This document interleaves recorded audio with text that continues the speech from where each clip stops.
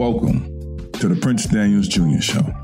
I created this podcast because I understand that we are all spiritual beings having a human experience on a journey to learn more, discover a deeper, more meaningful purpose in our lives, our why. I will be interviewing some of the most accomplished individuals in the world that have achieved a high level of success and have learned how to maintain it.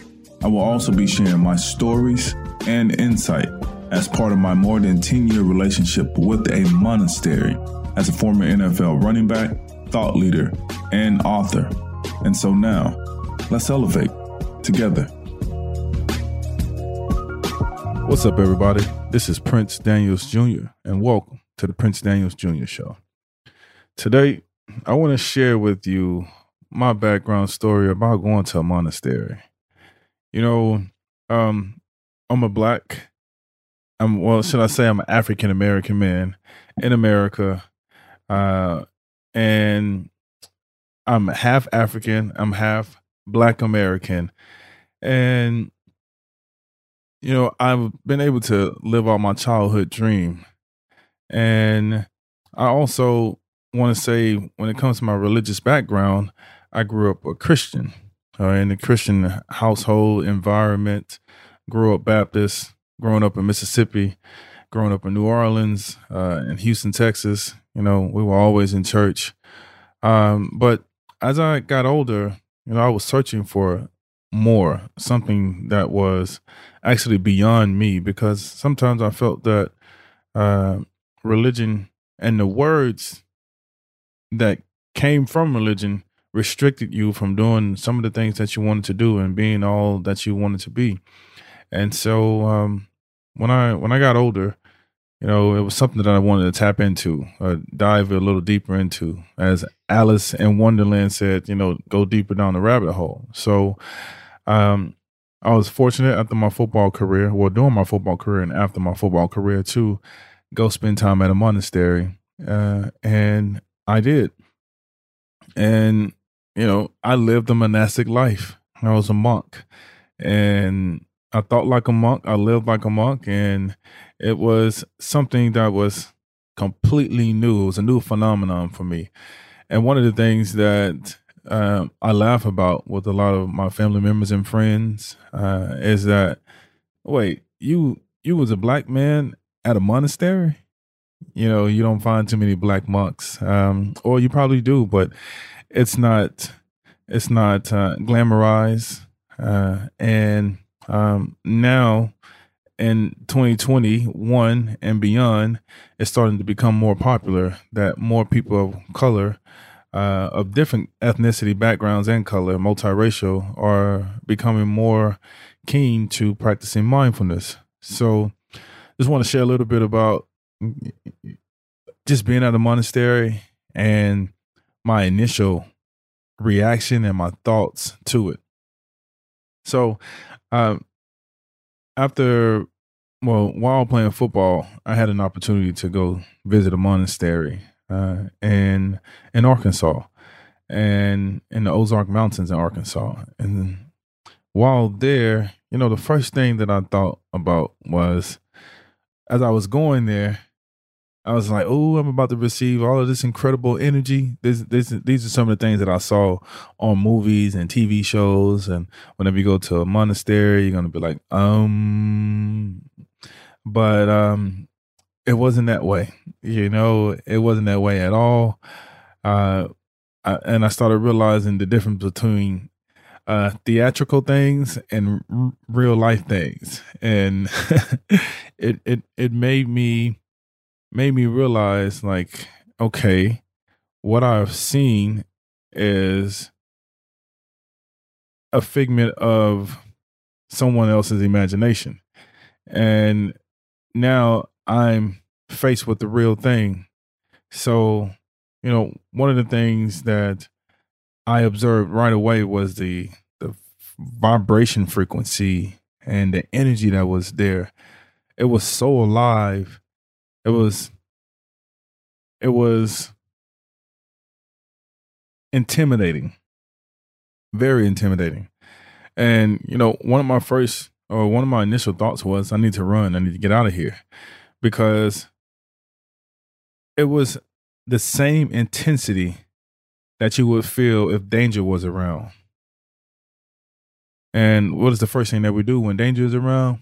We take off running, right? Or maybe not.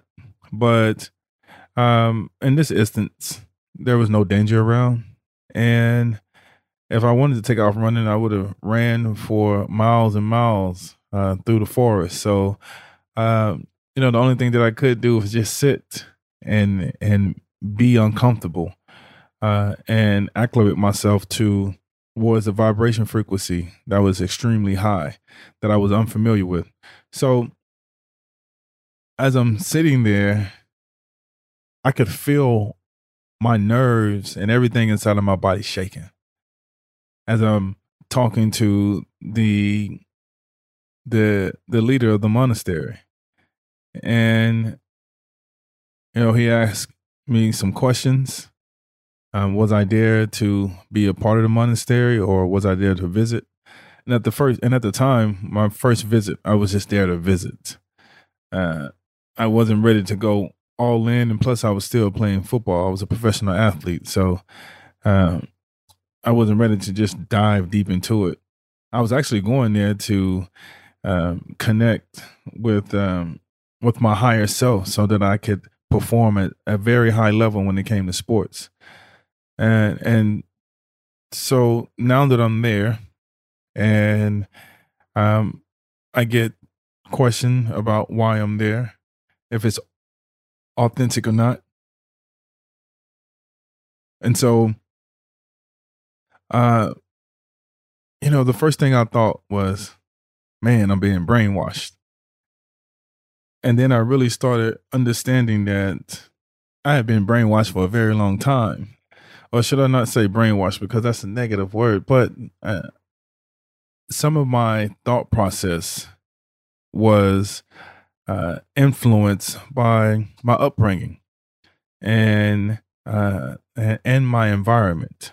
Not to say that I had a bad upbringing. I had one of the most enjoyable upbringings that you can never imagine. But some of the thought process behind that upbringing, depending on the society, the environment that I was in, it definitely shaped my thought process. And so when I was at this monastery, or when I was at the monastery, you have to learn how to sit with your thoughts. And one of the things with sitting with your thoughts, you start to become aware of all the things that you've done in your life. And that little voice inside of your head starts talking to you, and it starts saying to you, like, what are you doing? Why are we here? What have you lost your mind? Like, oh, you're being brainwashed. You need to run right now. What's wrong with you? Like, who does this stuff? Like, have you really lost your mind? I guess you have. And so all of these thoughts go through your head. And, at some point in time, your nerves have to settle. And what I realized is, day one, my body was in shock. My mind was in shock. My spirit's in shock. Day two, that's the day where I'm like, I need to take off running because this is just too much. And I feel that something is going to happen. And day three happened. And that's when your energy settles. That's when you allow yourself to be a vessel, an instrument, and allow for the energy to flow through you. And so at that point, that's when I started realizing that the hype about a monastery, or the preconceived notion, the things that we make up in our mind, that this is what a monastery is like, and that it's intense, which it is intense. But once you learn how to sit through the intensity, then you start learning how to be calm in the midst of chaos. Man, my expectations, going into the monastery before I arrived was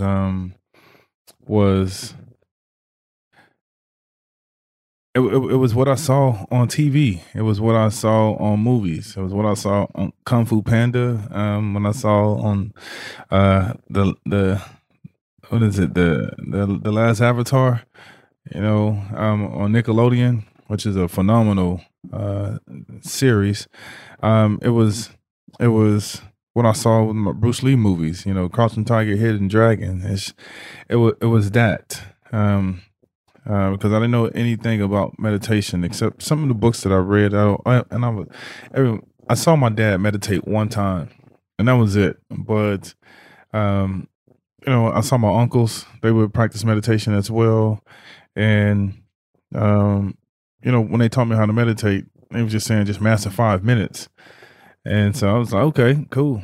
And so one of my other uncles was like, man, you need to be able to do 30 minutes because at the monastery you meditate for an hour. So I was just like, whoa, okay, I gotta get in the game. And so um, I went from 5 minutes to 15 minutes to 30 minutes. And then when I got to the monastery, man, that 1 hour was extremely uncomfortable for me.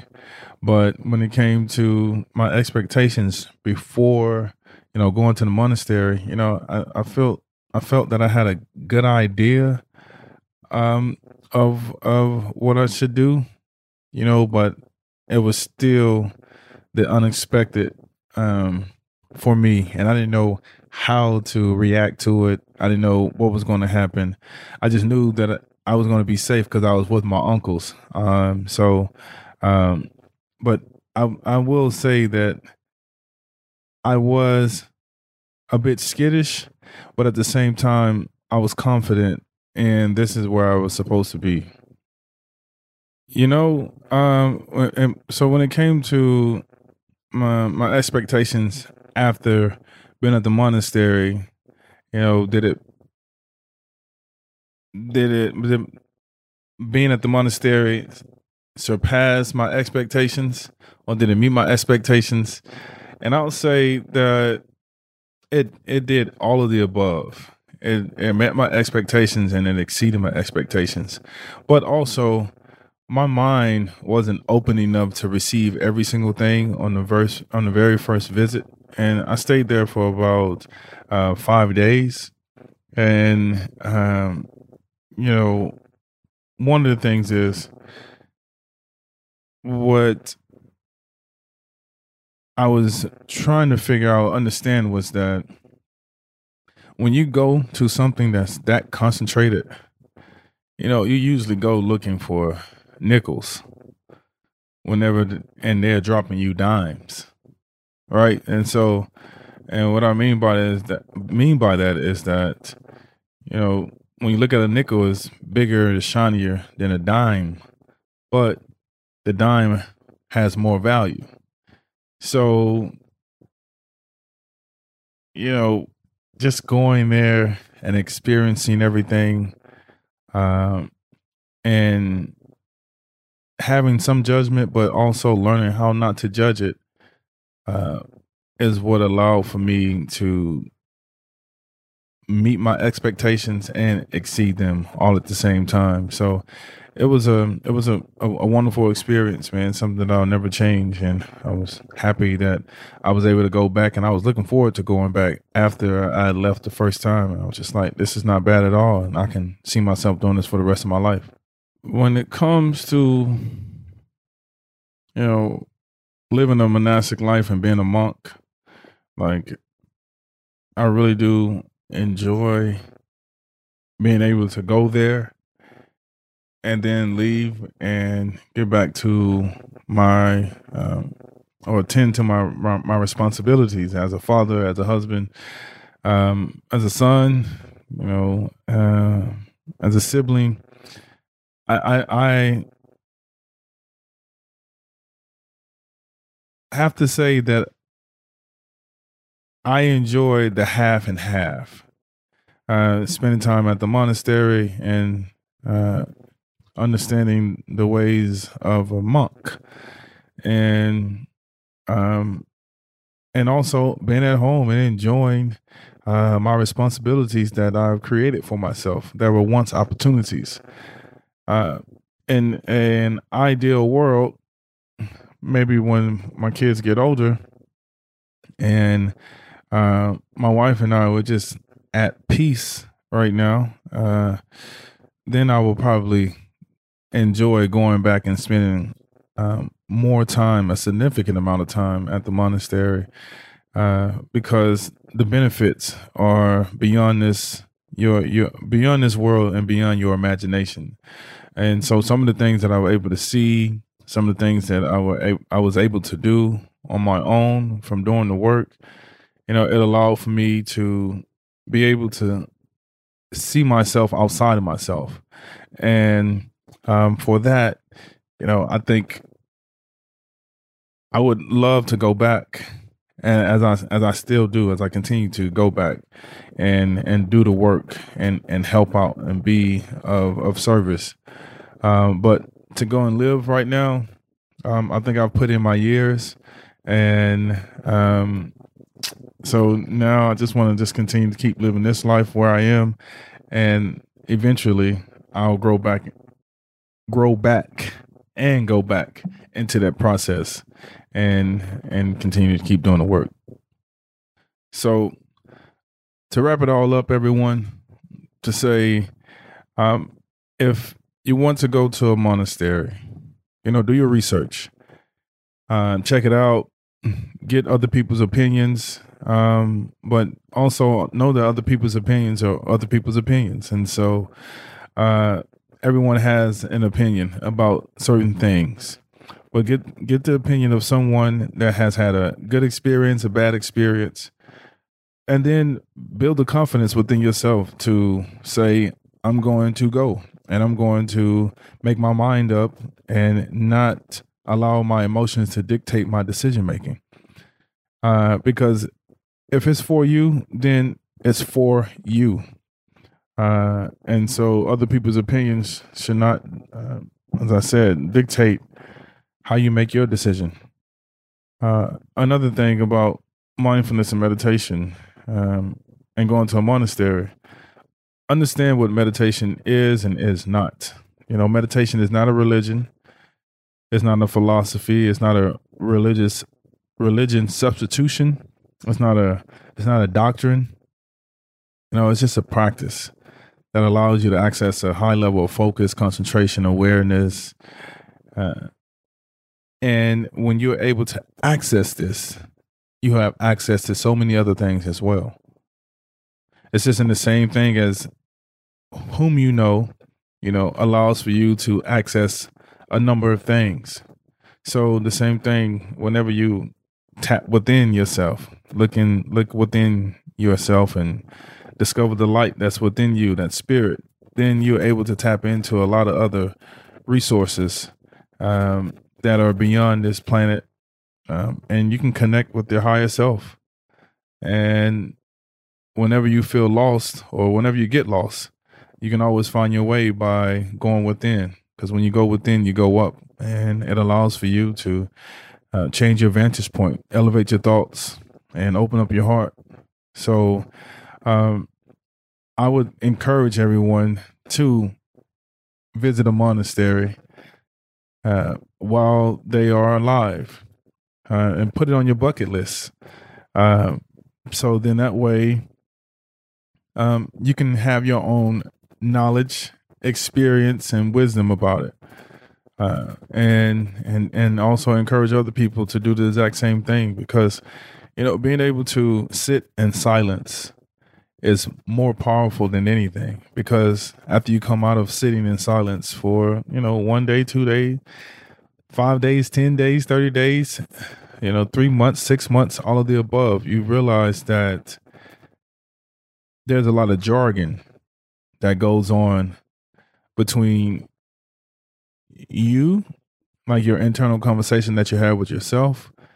You realize that there are a lot of people in this world that just want to talk just to be heard, and it's frivolous talk. So being able to visit a monastery allows for you to become aware and cognizant of how you utilize your energy. So once you're able to do that, then you realize that you have this phenomenal experience. You start becoming aware of what's important in your life. And you start actually putting your energy into the things that are important. And so you prioritize the things that you want to do in your life. So my suggestion is go and visit a monastery, spend some time there, recalibrate yourself, be quiet, and allow for your thoughts to just flow. And when you do that and you come out of it, you'll feel like a new person, and always keep a positive attitude about your experience, because that is what dictates, you going back the second or third time or fourth time or just staying there. My name is Prince. Thank you for listening to me. If you like this episode, please subscribe, rate, and review. And if you know somebody that could benefit from it, please share this with them. Other than that, I'll see you for the next episode. Peace.